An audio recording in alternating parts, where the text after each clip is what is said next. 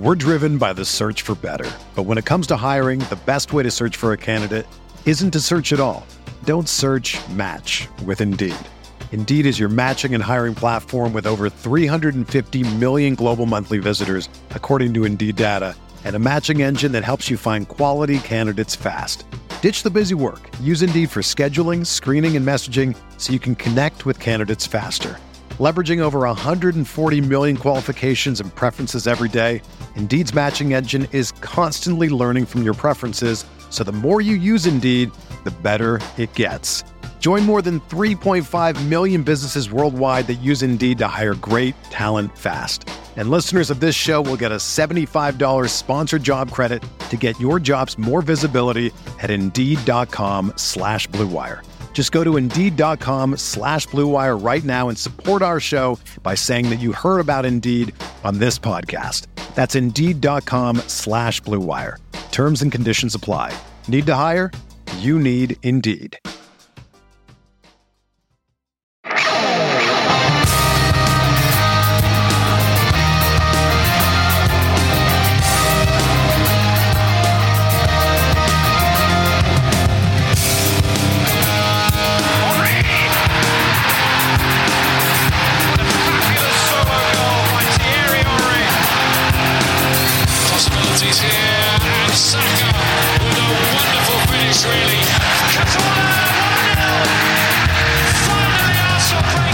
Podcasters attempt to ignore sun, sea, and hangover in an attempt to describe the indescribable. This is the Arsenal Vision Post-Match Podcast. My name is Alex Vindic, on Twitter.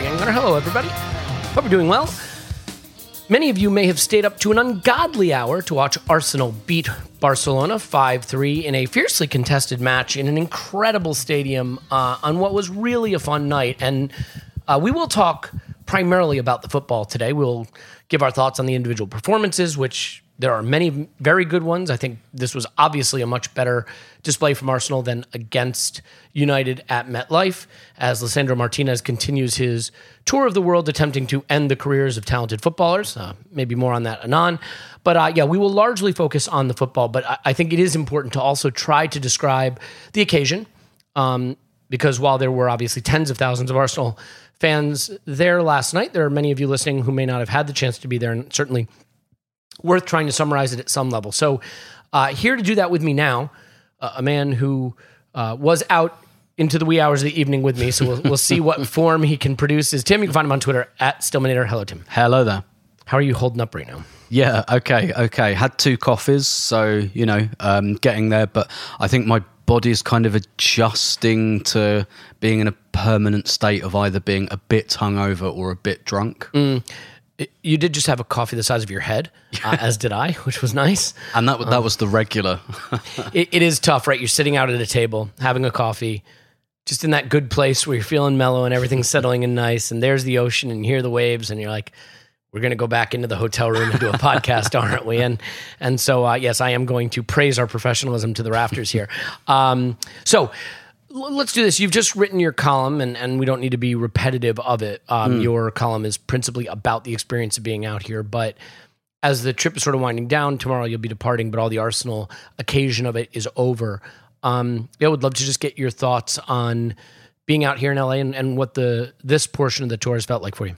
Yeah, just absolutely incredible. We were talking the other night when we were at the fan event in South Central, and all of us, me, you, the Andrews, we kind of, our conversation was only semi-coherent because which perhaps is not that unusual actually, but I think it's not just that we were struggling to articulate, we were struggling to process like what we experienced, and talking to so many people. And for me in particular, and maybe Andrew feels like this as well, it's so, like, my favourite thing about being from London is the fact that it's a global city. I know that sounds like really a bit kitsch, but it really is. Like, it's a global, and I've always loved the idea that the place I was born is the kind of place everyone wants to go to.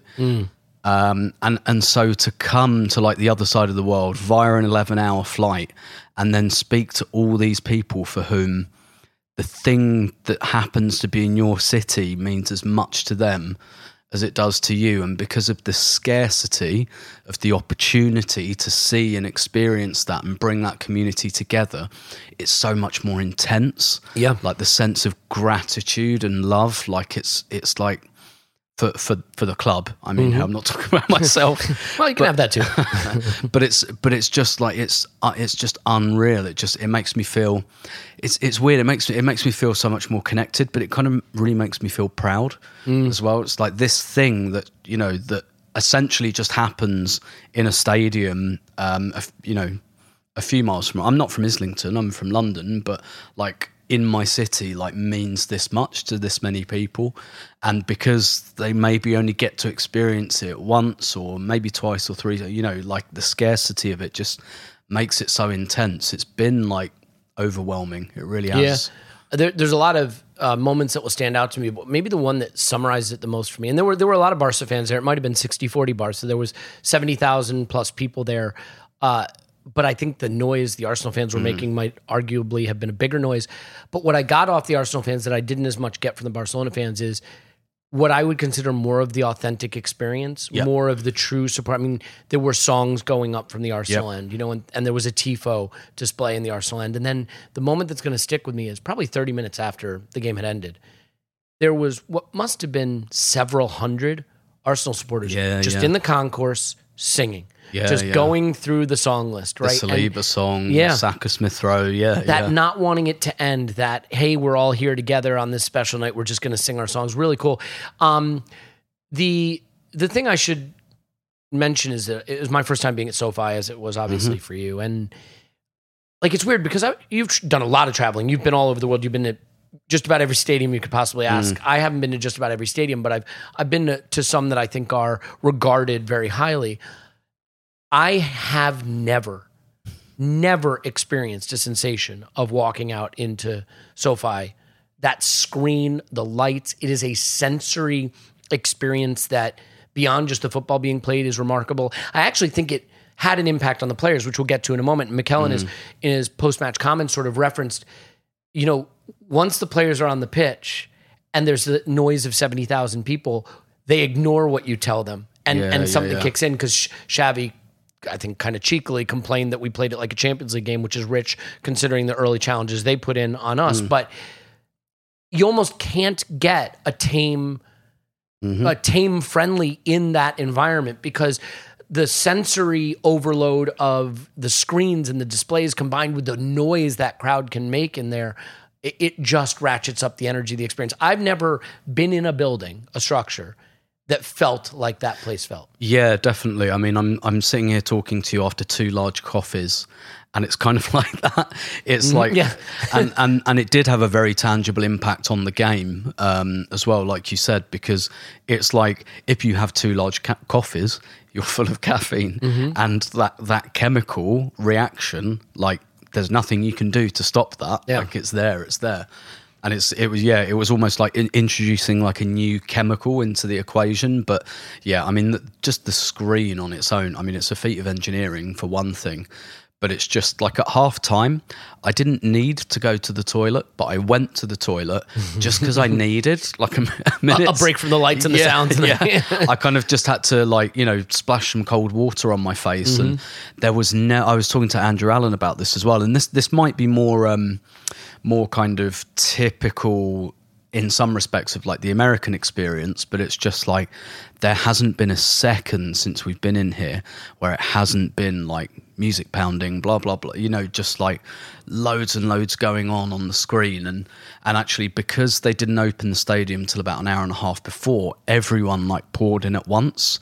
So immediately it was this like everyone's in, everyone's excited, like there was no kind of slowly, and that's, I mean, I was saying to you off mic, I was actually quite glad for the delay to kick off because it just gave me that extra half an hour to like settle in because I needed it. Yeah, to adapt to the surroundings. Another surreal moment is just the angel ringing out, you know, in Los Angeles in SoFi Stadium, and a lusty rendition of that sung by the Arsenal supporters.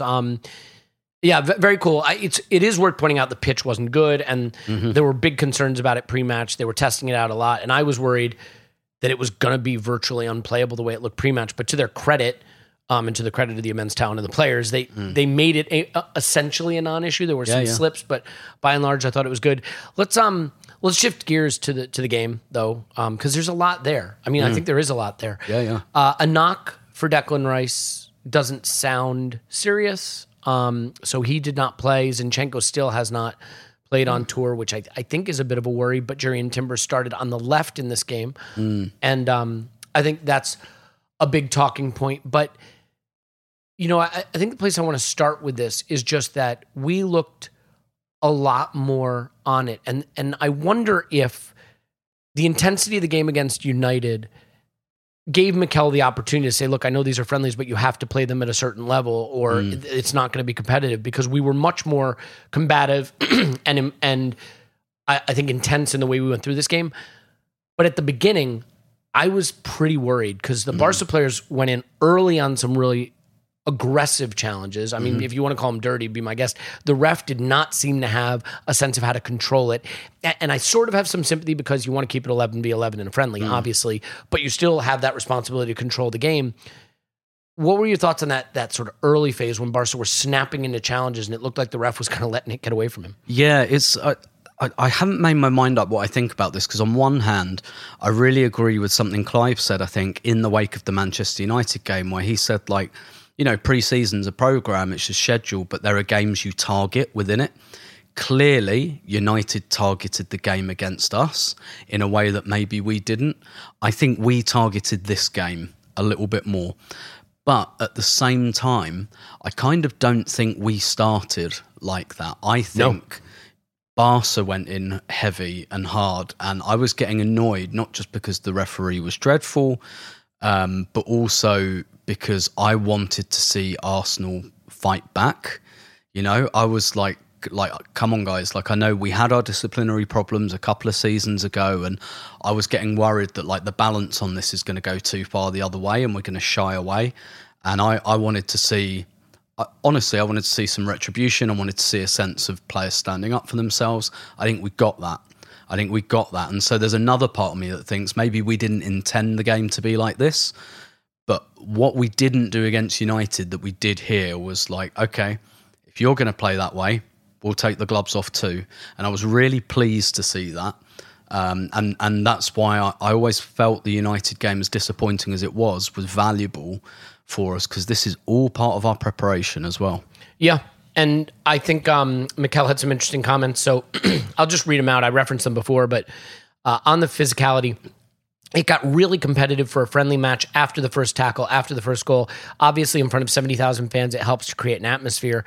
They are elite players and all want to win. And at the end, it got a bit too much at times for a friendly, to be fair. But I think we showed all the people that we came to watch the game that it was really good, which I agree. And he was asked about Xavi being surprised by the intensity. He said, at the end of the day, football belongs to the players. We're playing in front of 70 to 80,000 people, and when it comes down to it, as soon as the game starts, they'll rebel against the coaches and do what they want. As soon as there's the first foul, as soon as there's the first game, they'll start getting intense and they'll start playing. And I think you really saw that, and I referenced it before. There's an energy in that building that is going to transmit to the players on the pitch, and I just don't think you can, if you're an elite athlete, in your mind, in front of all those people, say, I'm just going to have a jog around in this game. I don't think that's possible. So we give up a goal a little bit sloppy, Odegaard with a giveaway. And I think really for all of our goals that we gave away, they were based on individual errors. The same was true at MetLife, to be fair. These errors, though, there was still a little bit more, other than the free kick, a little bit more to do for Barcelona. They have a slight concern that from losing the ball in midfield, one ball up the pitch, that it's been a bit easy to expose us when we've turned the ball over. That's something that I think we've seen in both games. Yeah, definitely. And it's something that was happening at the end of last season as well. Yep. And it doesn't look to me like we've corrected it yet. Where we look stronger in this game is Saliba was playing. And, he's a guy who can cover some structural ills.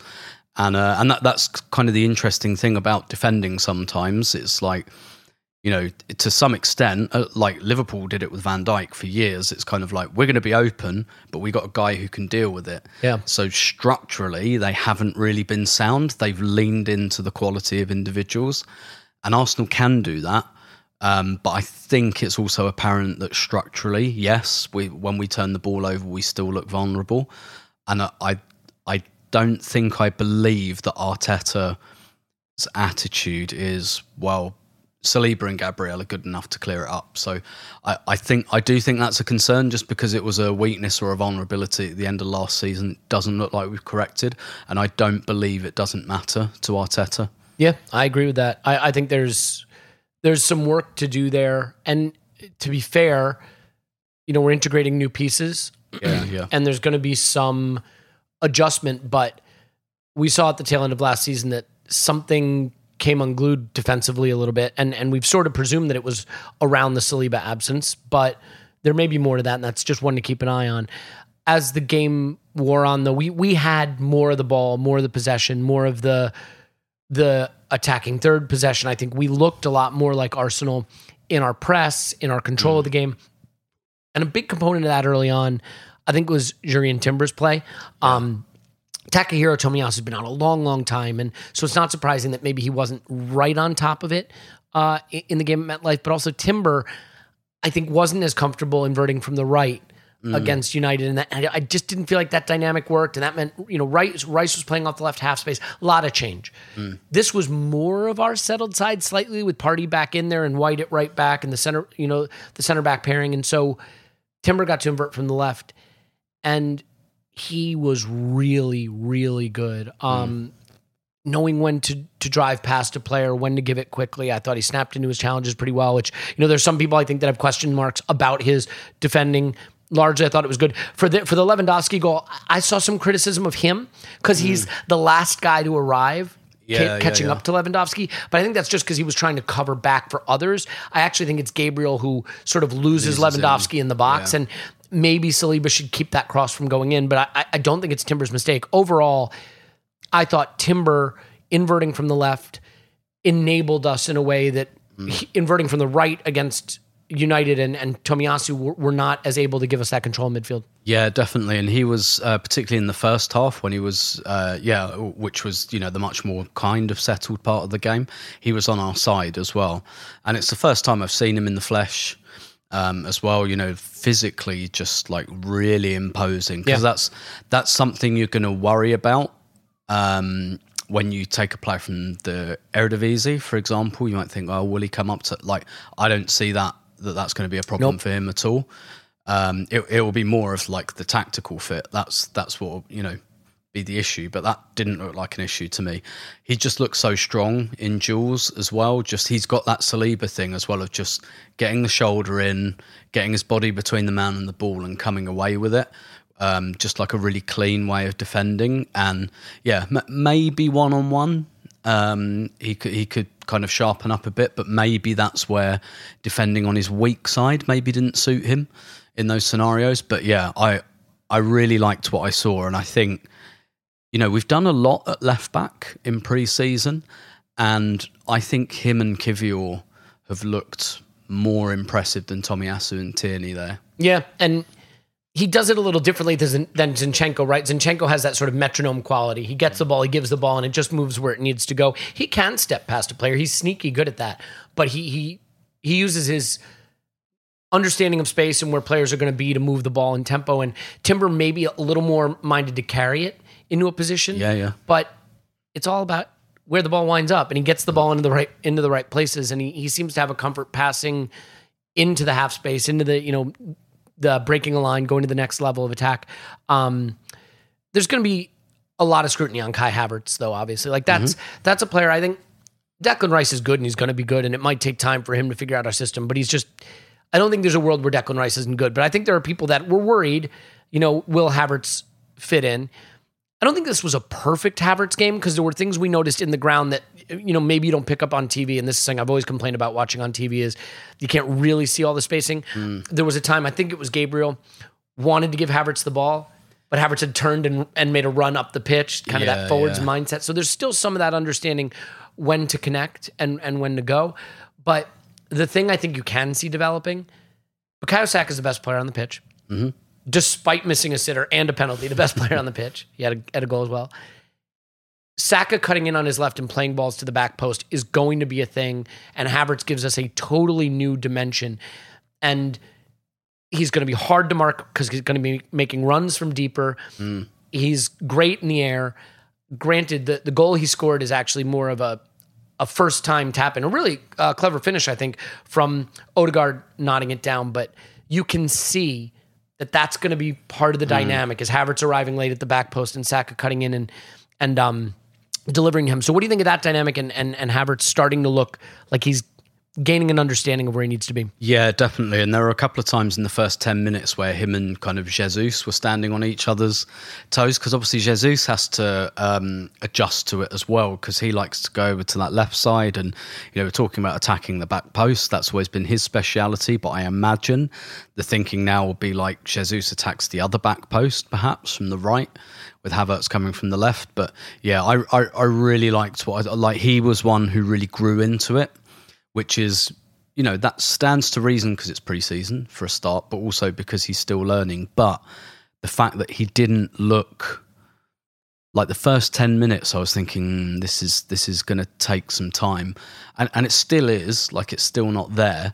But I had a much better feeling, and by the time he went off, I was thinking, no, he's like, I feel all right about this. Perhaps in a way that other players haven't quite felt that with yet.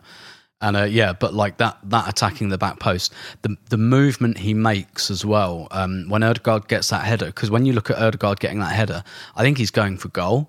I don't think he's trying to find Havertz, but Havertz still has the presence of mind. He just takes a little step when Odegaard heads it, and he's probably thinking about the rebound, but obviously the way the ball drops, but he's just thinking that second ahead to get into that position. And had it been a rebound, he still would have scored probably.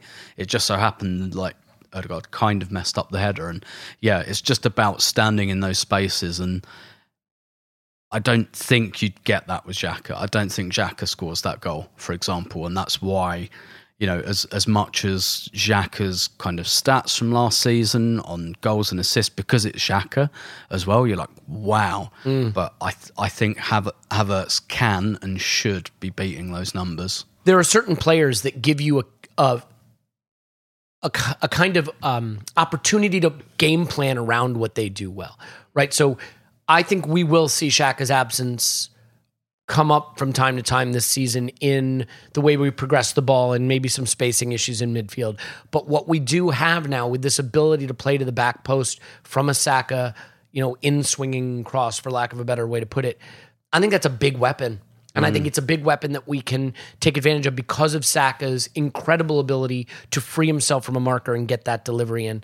It gives Saka one more tool to work with himself. Yeah, definitely. And like, I was thinking this last night, like the amount of times he isolated their left back, and actually that's a really underrated skill as well, the ability to get into the situation where you've isolated the left back, because like you have to do some off-ball work to be able to do that, and clearly like every single team will be like Saka's the don't, so like it's not like they don't know, but he still manages to get that one-on-one situation. And how many times do you see his crosses blocked or tackle? Like never, like because he can go both sides as well. And yeah, sorry, I know this is about Havertz, but I just had to say about Saka. Yeah, like, he's brilliant. He gives me that feeling that players like Henry, Pires, Vieira, Tony, like all those great players I've seen down the years, he gives me that same feeling where it's like your 7 out of 10 is most people's 10 out of 10.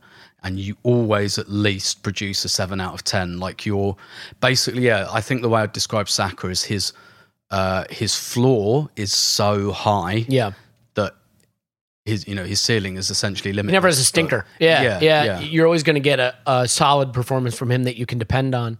And he's playing a lot in preseason, as I'm sure he will this season. I think, I don't want to have it now. I think there is a debate to be had about whether Bukayo Saka should be the penalty taker for Arsenal. Yeah. Not because he's bad, but there are some people who are just specialists at that skill. And then there are some people who just do it okay. Yeah. And Saka does it fine, but he's not a specialist. Well, let's put it this way. If Jorginho was a starter, a guaranteed every game starter, I think you'd have to have Jorginho as the number one penalty taker. But when you look at our first 11, and I know first 11s aren't a thing, but to the extent that there is one, I don't think you'd have Saka. It's not an obvious candidate. And I don't think you'd have anyone ahead of Saka, obviously. Well, we got to talk Trossard a little bit as well. And so for years I bang on about a lot of things, but I always banged on when we were signing like the likes of Cedric and Marie and stuff like that don't buy backups, and I get it. The argument is, well, you need a squad. But what I mean by don't buy backups is not don't buy players who are backups. I mean, buy players who are going to give the manager a headache because they think they've got a chance to get their way. And I want to read something, a couple of quotes. So first on Trossard's performance, it's great to see him score. He's been working so hard. He came in a really good condition for preseason, and he's a player that gives us something very different to the wingers that we have. I agree with that, by the way. And he's got incredible versatility and predictability to play in the positions. It's great and will be good for his confidence, that's for sure. But the quote that I like, on having a strong squad and any potential transfer movements, we have 30 players here, which is unsustainable. And obviously the market is still open and things can happen, but we are prepared. We are really happy with the squad we have at the moment. We obviously have improvements to make in terms of what we want to do in games, and we have to do that. Overall, I'm really pleased with the team. I know this is it. Yeah, here we go. And the contributions from Kai as well, and that's why he's playing. He's got the quality in and around that position with Leo. We have a lot of options up front, and they're going to have to compete between them to give me a hard time. That's the quote I've been looking for, and I read you three that I didn't mean to read. But the reason I wanted to read that one is I love the idea that a player who is ostensibly a backup is good enough that he can give the manager a hard time, that he can, I think Gabriel Martinelli is a superstar, and I think he should start games. I think it's pretty cut and dried for me. But the fact that Trossard can give the manager a headache, if we were playing Forest tomorrow, Trossard made his case. Yeah. And I love that because I think for too long we had clear first 11 and then backup players, and what Trossard has done is shown that if Jesus is out or if Martinelli's off his best or if Havertz isn't clicking, it's going to be really hard not to want to get Trossard in the lineup. So how impressed were you with him? And just that dynamic of having players who aren't backups, they're good players banging on the door to find a spot in the squad. Yeah, definitely. And I've spoken to players in the women's team about this before. And what's really kind of weird about athletes is players want that as well. Like I've spoken to players who might have lost their place, for example.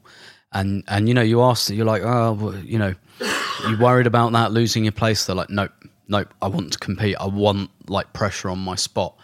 And Trossard, he's just one of those players where I'm not even sure I could properly say where he was playing.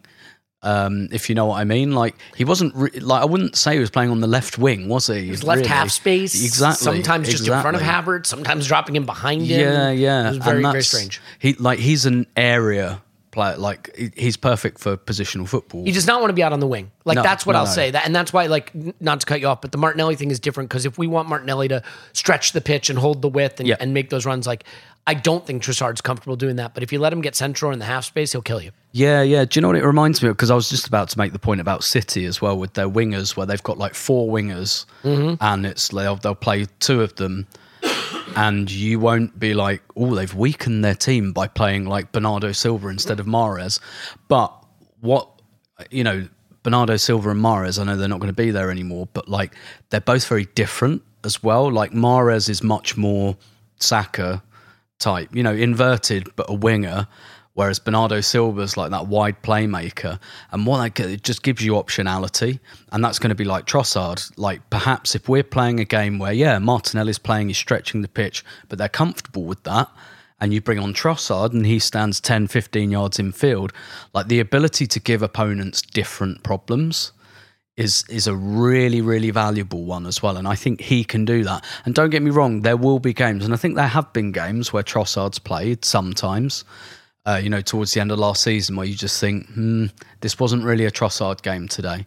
But that's fine because if you've got Martinelli, you can put him, it's just, I just think he's a really, really smart player. And what I loved about, I can't remember if it was his second or first goal, it's the one where there's the long ball towards Gabriel Jesus. That's his first one. Yeah. Mm-hmm. Now, yes, that's right, because the other one was Tierney Cross. The thing about both goals as well, is like, I know I bang on about this a lot, because he's 2-footed, he doesn't have to worry or he wasn't messing about trying to get that on his right foot. Mm-hmm. It's like, all right, it's on my left, bang, in it goes. That is so valuable as well. And that's the sign of a really good player. And I think that two-footedness kind of sums him up. Well, since you mentioned it, I'll bring it up that Jesus wins the ball on a long Ramsdale kick. And I thought it was a better night, just quickly, for Ramsdale with his distribution. He varied it more. He went long well at times. He had a long throw that was good. He found his range. He kind of found his range a little bit more. Yeah, whereas at MetLife, it was a bit of a worry. Jesus was fantastic, I think. And, he should have had a brilliant assist for Saka where he kind of chips a guy and Saka just goes over the bar. He could have had another brilliant assist for Saka where he slides it across the box and it just takes a deflection away from him. He wins the long ball that he's never favored to win to get it to Trossard for Trossard's first goal. I think he is a player that can really influence games from the center forward position without scoring. Yep.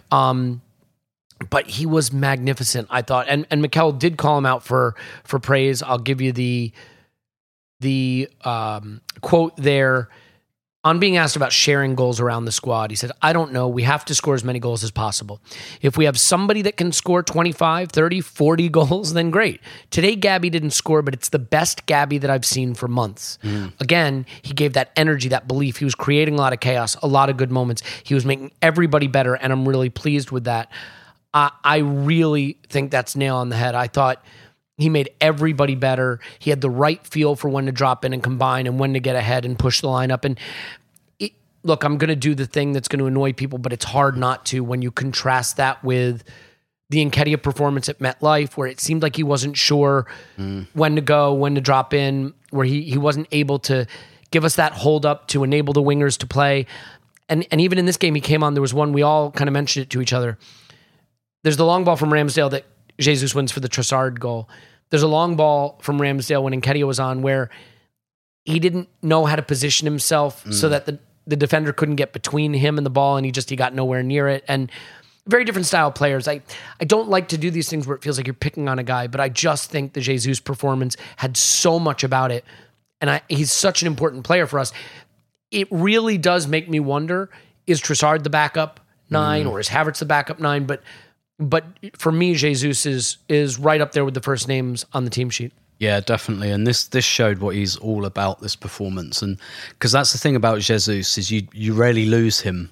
You know what I mean? Like you find that your eyes on him a lot. Even when he doesn't ghost from games. No. I can't remember a Jesus game where I was like, I didn't notice him. You know? Yeah, exactly. He's so involved. And we were talking about the intensity of this game. I mean, he's one of the ones who, because the thing about Jesus, he doesn't know how to play any other way. He's just massively, massively intense. And that was the other thing I loved about that Trossard goal. And what I think a lot of people don't understand is when the long ball goes to the striker, he kind of doesn't want to win it. That's not what it's about. It's not about him getting up, getting the flick on, and it goes to the goalkeeper. Well done. It's about fighting so that the centre half might win it, but it only goes 3 or 4 yards. And that's kind of what happened with this goal. Like, Jesus doesn't win that header, but he's not trying to. What he's trying to do is, I want the guy coming up like on my shoulders and trying to go over my head. I want him to head it down to my teammate, basically. That's what it's about. And like I got really frustrated about the analysis after the Brighton game at the end of last season when it's like, oh, why are we aiming long balls at Jesus, for Dunk? And it's like, because he's not trying to win it. It's about the counter-pressing. And he's so good at that. And I think Arteta really likes him as well, just because I think it's so important to have players in certain positions who set a tone. And I think maybe the striker is the player that does that the most. Because if you see the striker really buzzing around, I think it really, really has a kind of echo throughout the team. And it reminds me a bit of when Van Persie first really started to become elite. Do you remember he apparently had this obsession about his distance run stats? And I know like distance run is kind of a dismissed statistic, but he gave himself a target every game. It's like, I've got to hit this target every game, otherwise I haven't worked hard enough. And I'm not sure Jesus does that, but it's just that kind of that intensity setting the tone. But it's not just that, like you say, he's smart as well. He knows when to drop. He knows when to go wide. Essentially, he is, I think, world class at everything except finishing. Yeah, and it's a shame, honestly, because he is really not very good at finishing. like he could stand to be better at that. But yeah, I've always been a bit skeptical of the center forward who doesn't score thing. But we scored a lot of goals last season. I think we're poised to score more this season, and I think he was a big reason for that. Liverpool were quite good with Firmino, and he was not a goal-scoring striker. I think Jesus has the ability to be more of a goal-scoring striker than Firmino. But he really enables us. It's just interesting. Like, I watch 95% of the games on TV. And I think there are things you can get from watching on TV because you don't have the distractions of being there. But there are certain things, obviously the camera angles limit what you could see. The other thing is sometimes, like, quality transmits in person in a way it doesn't on TV. Like, I remember when we were at MetLife, we were walking down the concourse or whatever, and there was a New York Giants NFL football player that wanted to go to the players' dressing room, and they were escorting him. And it was like a superhero. I mean, I'm like 6'6", 295 pounds. But you see them on TV and you're like, oh, there's football players. But then you're in real life with them and they hit you in a different way. And a player who does that for me every time I've had the chance to see him play is William Saliba. Like, the way he glides and the way he runs. There was one moment where he's second best for a ball back, and he just kind of, his stride lengthens a little bit. He gets his shoulder down and he Cruyffs it like back into under control and sends us off the other way. He transmits a quality. Saka's another guy like that. I think Saka looks pretty good on TV, but in person, you really get the sense of the way the defenders are scared of him, the way he uses his body intelligently, and Saliba definitely has that for me. I will say right now, what I would kill a glass of AG1 right now. Let me tell you. Remember, they've changed their URL to drinkag1.com/vision, drinkag1.com/vision. AG1, what is it? It's 75 high quality vitamins, nutrients, whole food source, superfoods, adaptogens, probiotics. It is everything you need for energy, for focus, for strength, for clarity. It was designed by an athlete with recovery in mind. It's a micro habit that delivers macro benefits, and just about everybody can take wants to take great care of their health every day. This is the way you can do it. I started taking AG1 for gut health, to get a little bit off the coffee because I was drinking a bit too much of it, probably, for energy, and to get all my vitamins. Because if you look on the back of most of your multivitamins, all you're going to see as a first ingredient is sugar. This is keto-friendly, vegan-friendly, paleo-friendly, low sugar. So it's something you can feel really good about taking. If a comprehensive solution is what you need from your supplement routine, then try AG1 and get a free 1-year supply of vitamin D and 5 free AG1 travel packs with your first purchase. Go to drinkag1.com/vision. That's drinkag1.com/vision. And I would certainly drink AG1 right now if you handed it to me. Before we get on to a couple of the subs, because I think there are a couple sub performances that are, if not important, interesting. The Thomas Partey performance here is I think, a talking point. I just don't think there's a way to get around this. Thomas Partey was very, very, very good. And he is very, very, very good. If you just think about pre-interlull last season, and unfortunately you have to think about pre-interlull the season before, so that's a thing. Let's set that thing aside. Thomas Partey, I think, was as good as Rodri or better than Rodri during periods of last season to be maybe arguably the best or one of the two best central midfielders in the league. That player is still at our club. And we are trying to integrate a £105 million signing. But let's put the money, like when you spend the money, it matters. Once the money's spent, money doesn't matter anymore. What matters are results on the pitch. Right now, for me, with no critique of Rice intended, I think we give ourselves a better chance to get off to a fast start this season using Thomas Partey, who is integrated and understands the role, especially given that we have taken a huge piece out in Xhaka and replaced it with a very different piece in Havertz. And I think if you do that and you take Partey out and go to Rice, that's a lot of change. And Rice likes to drift to the left, so do you now have to invert from the right? We saw that didn't work at MetLife. Rice will be a star for us for years, I have no doubt. But in terms of what's best for Arsenal over the next 6 weeks or so, this Partey performance did nothing to dissuade me from my belief that he might be the guy to use early on to make sure we maintain some cohesion and consistency from season to season. Yeah, and I guess we don't know how serious Rice's injury is, but regardless, he's missed a pre-season game, which is an important part of both his fitness and his integration at the same time. I agree with you. I thought we had a brilliant game here, and we were talking earlier and saying actually this might suit him if he doesn't have to play every minute of every game, and he can just kind of come in and out a little bit more, and then maybe he can put a performance in April and May after that. I guess if I was going to offer a counter to that, I'd say we conceded 3 goals, and particularly that first goal, we haven't seen enough of him in an Arsenal shirt to know this. I've just got a feeling Declan Rice might stop that happening when that ball breaks. Maybe, yeah. That's his speciality. There was a point in the United game at MetLife where I can't remember who it was. It might have been Sancho got in down the side and he just sprints across. And I remember looking at it and I was like, who's that? Because he was at right centre back, and he'd sprinted across to kind of close the angle for the shot, and because that is what Declan Rice. We know Declan Rice can do that. What he maybe can't do yet is some of the passes that we saw from Thomas Partey, for example, in this game. So, it could be a kind of, you know what? Let's wait till the first international break, and Partey will probably go away with Ghana. He'll probably get injured anyway. Yeah.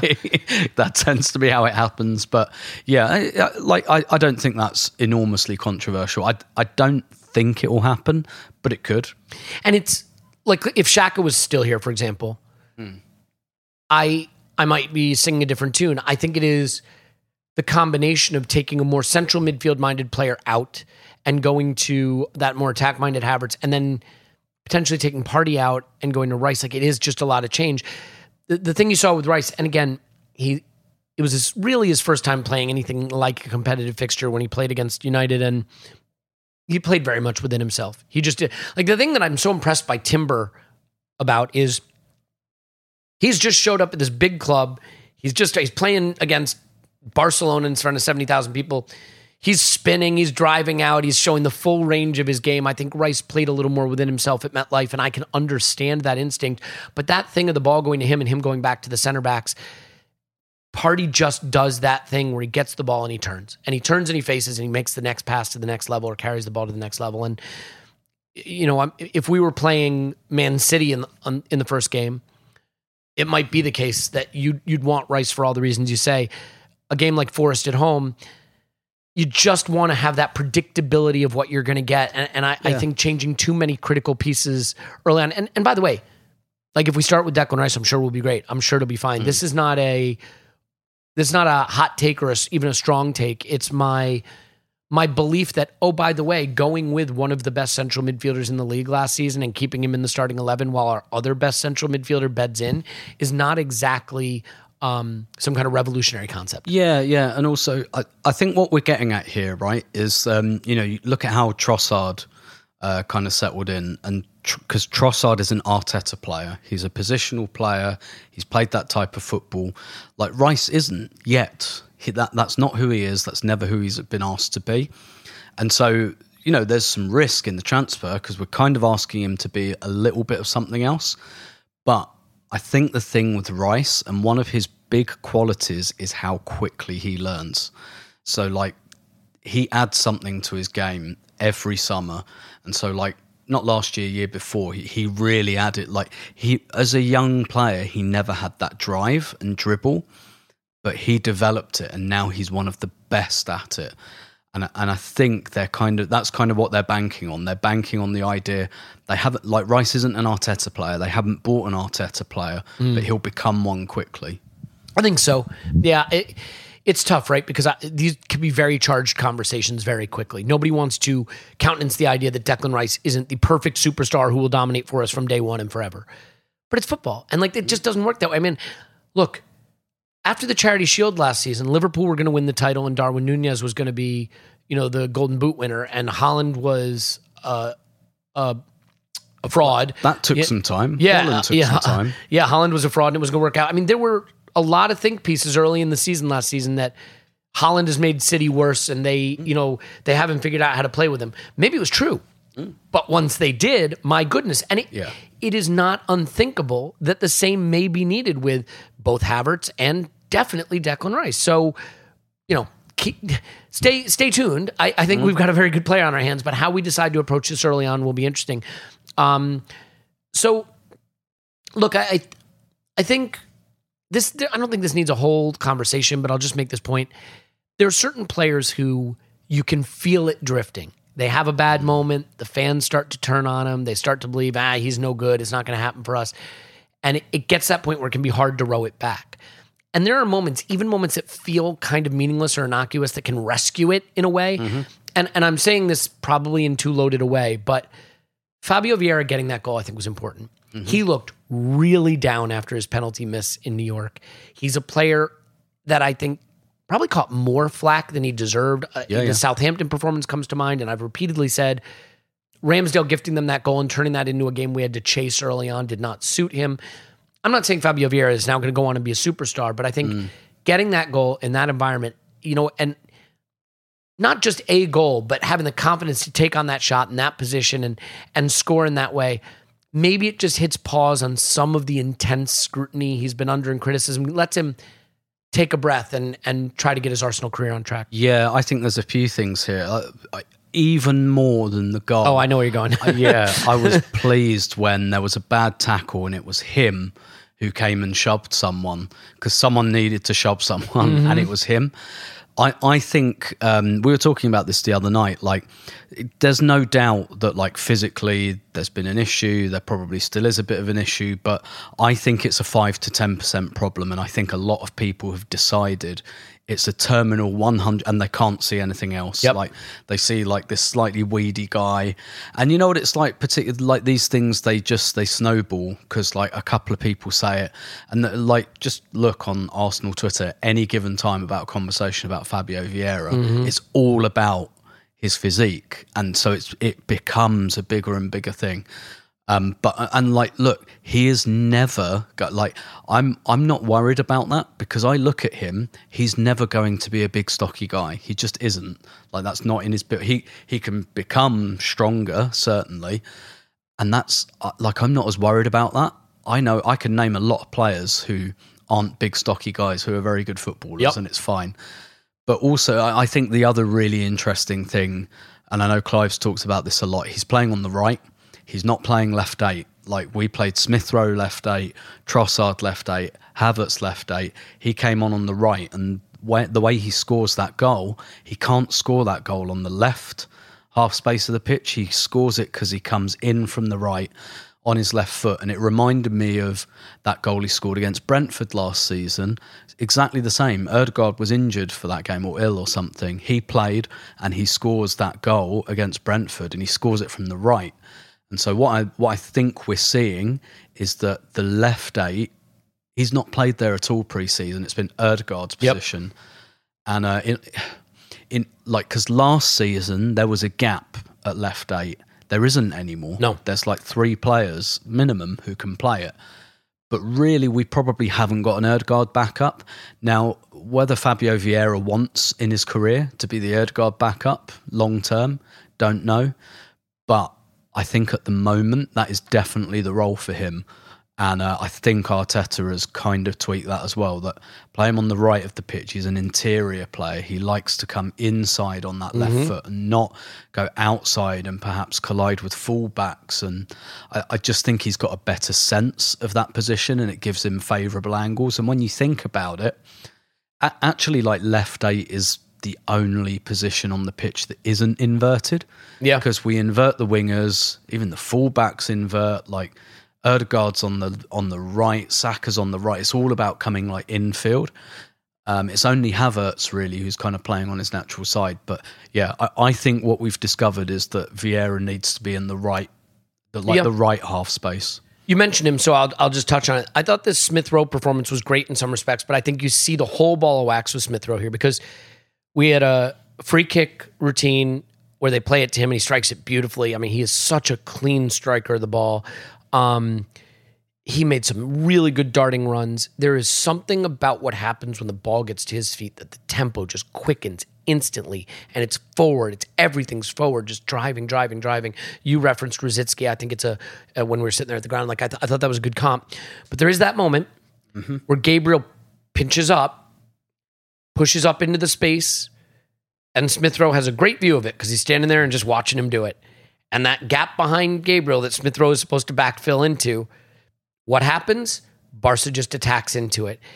And Gabriel was not happy with Smith Rowe. No. He remonstrated with him a little bit. And again, I'm not picking on the kid at all. I'm not picking on the supremely talented professional footballer at all. I think he's got some qualities that we absolutely can benefit from. But if you're going to play for Mikel Arteta, that piece has to get sorted out. Because the thing about playing high up the pitch and high wire football and no net football is if the players are not switched on to how they're supposed to cover each other's spaces, you will get exploited. It is very easy to destroy a team that plays with a high line but doesn't have good organizational discipline. Who was the... Andre Villas-Boas, I remember. Yeah. He used to play like a high line with John Terry and Gary Cahill. And like you could just get him behind them every time because they weren't organized well and they didn't have the profiles for it. Like, so this is meant to be a praise of Smith Rowe because I thought he was very, very good. In that moment, you see the piece of his game that's going to have to get corrected if he's going to go from being on the fringes to being a major part of the plan, because talent-wise, he should be a major part of the plan. He's just got to get that part cleaned up. Yeah, definitely. And I wonder whether around midfield, because he's played a bit of left 8 now in pre-season, and that suggests he is being, he figures somewhere in the hierarchy of that role as well. And yeah, definitely, he was very flat-footed. It's not just that he didn't see it, but even as it unfolded, because there's one thing where what should have happened is, Gabriel's gone forward to try and win the ball because that's what we ask him to do. I need to just back off a little bit here. That's what you want. But even if you don't do that, once Gabriel loses the ball, you have to be like, okay, I'm a second out with my timing. I need to sprint back. He didn't do either of those things. He kind of just stayed still. But in fairness to him, he's this is a more interior role. And I think the thing is, when you play on the wing, getting back to support your fullback is actually, it's not really, it's more you're just creating numbers. That's what you're doing. When you're tracking back as a winger, you're not really trying to win the ball. You're just trying to stop the fullback from getting isolated. So you're kind of just a body in the way. Yeah, of course. Whereas in midfield, you have to win the ball. Mm-hmm. You have to go and get it.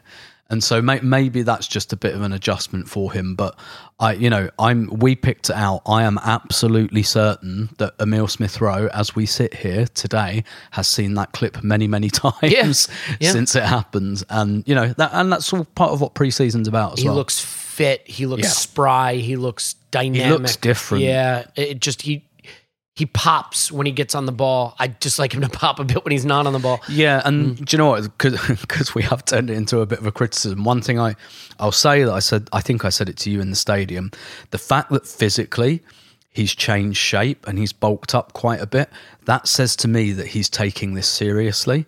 That he's made the effort to do that, to kind of bulk up. And if he's done that, he's done it for a reason, and he's worked with, we talk about this like it's really easy. That's a lot of hard work. Yeah. Developing muscle. You have to, it's not easy work. The fact that he's done it says to me that he's keen on improvement. The thing that keeps striking me is we have a very deep squad. I mean, arguably too deep. And I think there's still incomings. Maybe a right-sided attacker could come in, and that would make us even deeper. But Declan Rice didn't play. Partey goes off. Jorginho comes on. Trossard goes off. Martinelli comes on. Kai Havertz goes off, and Smith Rowe comes on. Zinchenko didn't even play. Yeah, Vieira for Odegaard. Kivior is a good player. He comes on, and we're a very deep team. I think this was an important fixture. It felt like a big occasion. Yep. And you want to see how the players perform in a big occasion. They really performed very well. They stood up to the physical challenge. They played their football. I think the thing I come away with from this tour more than anything, and I know the standard for MLS All-Star is not great, and even though the MetLife game wasn't good, I think we're going to score 100 goals this season. I think we might be totally and completely unstoppable.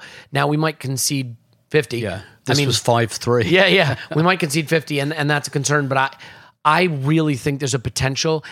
Gabriel Jesus missed 3 months last season and wasn't perfect when he came back. He looks ready. Kai Havertz, for whatever deficiencies he has, is going to give us a new kind of threat. Trossard is a brilliant addition from January who's now in the squad and fully up to speed. Martinelli and Saka are only getting better. Odegaard is only getting better. I think we're going to be really, really hard to stop in attack, and I'm very excited to see it. But it is Monaco, and then it's City in the Charity Shield, and the season is here. So still a few things to be worked out. We'll see what happens with Rice. We'll see what happens when Zinchenko comes back. And I think if the season started tomorrow, it would be Timber on the left. I think he's shown that he can do that. But just as a final thought, Tim, I come away from this game seeing a team that I really believe in. I'm not saying there aren't warts, but I think we're going to be a lot to handle for teams this season. Yeah, definitely. And, you referenced the depth there. If somehow there weren't transfer windows, imagine we'd had Timber in March when Saliba goes down, And it's just, imagine if we'd been able to bring Havertz off the bench at points last season, or, someone else, or just, like you say, just having Havertz instead of Xhaka. We've got a lot of options, and clearly there are going to be some players who will have to go, who will have to make way. Maybe a couple of them came on last night, like Rob Holding. I think it's just worth saying, just because we saw it and we were there, he looked disconsolate when he came off because of the slip that leads to that goal, and because I think he has a connection to this part of the world, and he was very keen, I think, to come on, and I think he knows his chance is going to be limited. He looked crestfallen when he went, after he did his warm down and went down the tunnel. He looked really upset, because I think he probably gets the sense that his Arsenal career is slipping away, as it were. Touche. Literally, but I really don't think he wanted that to happen in the US as well. It's kind of inauspicious, and maybe that's the last thing we see of him in an Arsenal shirt, potentially. You and I said this over coffee this morning, which is just, I think it'd be lovely for Rob Holding to go somewhere and play somewhere where he can be like, oh yeah, I'm really good. Maybe I wasn't quite Arsenal standard the way Arsenal wanted to play and where they were going, but I'm a really good footballer, and it's fun to be a really good footballer. He's a guy who should just go be really good somewhere. I think maybe Eddie Nketiah belongs in that category too, because I think he could be quite good somewhere. I think we should leave it there. We'll get back to our normal schedule on Monday, which will be brilliant. It'll be hard to say goodbye here. I said to someone, the one good thing about having kids, and there really is only one good thing about having kids, is when you have to end a vacation or a trip like this, at least you can be like, oh yeah, I get to go see my kids. So I'm looking forward to that. It will be hard to say goodbye to the ocean and the sun and the football and the supporters. I do want to say I feel so happy for the fans that got to be there last night. I think they got really, it may sound like I'm overstating it, a bucket list kind of experience, because that ground and that atmosphere, and to get the big win and just such a special night, it really felt like a bucket list. Yeah. It was a great game. We knew a couple of guys over here who were not a fan of either team, who went and spoke to them afterwards, and it's just like, what a game that is. And that's exactly what they both said. They were just like, they didn't have any emotional investment in it, but they were like, what a game that was. And absolutely. And I think we should reference as well and just say thank you to the people we've spoken to in our time here. It's just, honestly, it melts my brain that I can get on a plane 11 hours and then speak to people and not to make this too much about us, but just being recognized by people, and people saying oh, we love the podcast. It's absolutely mind blowing. It's been really, really special. I genuinely, I'll never forget this whole trip, really. I can be a worrier, as I've said. I'm a little neurotic. The hardest thing for me is just when someone comes up and says that, first of all, I feel such an immense sense of gratitude and appreciation. I just want to sit down, have a beer with them and talk. And you can't spend the time you'd want to with everyone, because either you're on the go and you're trying to get to your seats or you're moving around or whatever. And so it's awesome to meet people. It's so great. The anxious part of me is like, but I wish you could sit down with someone and like really get to know them and spend a little time. And so, really extraordinary. And I'm glad you were able to make it out here. I hope that Clive and Paul aren't foaming at the mouth with FOMO, but there will be plenty of special days and nights and trips ahead for them and for everyone listening. And I just hope that you're doing great, enjoyed the game, and we'll be back to our usual stuff next week. So, season's on the horizon. As I stare out into the horizon, I think it's going to be a good one. We love you. And we will talk to you after Arsenal 10, Monaco 0.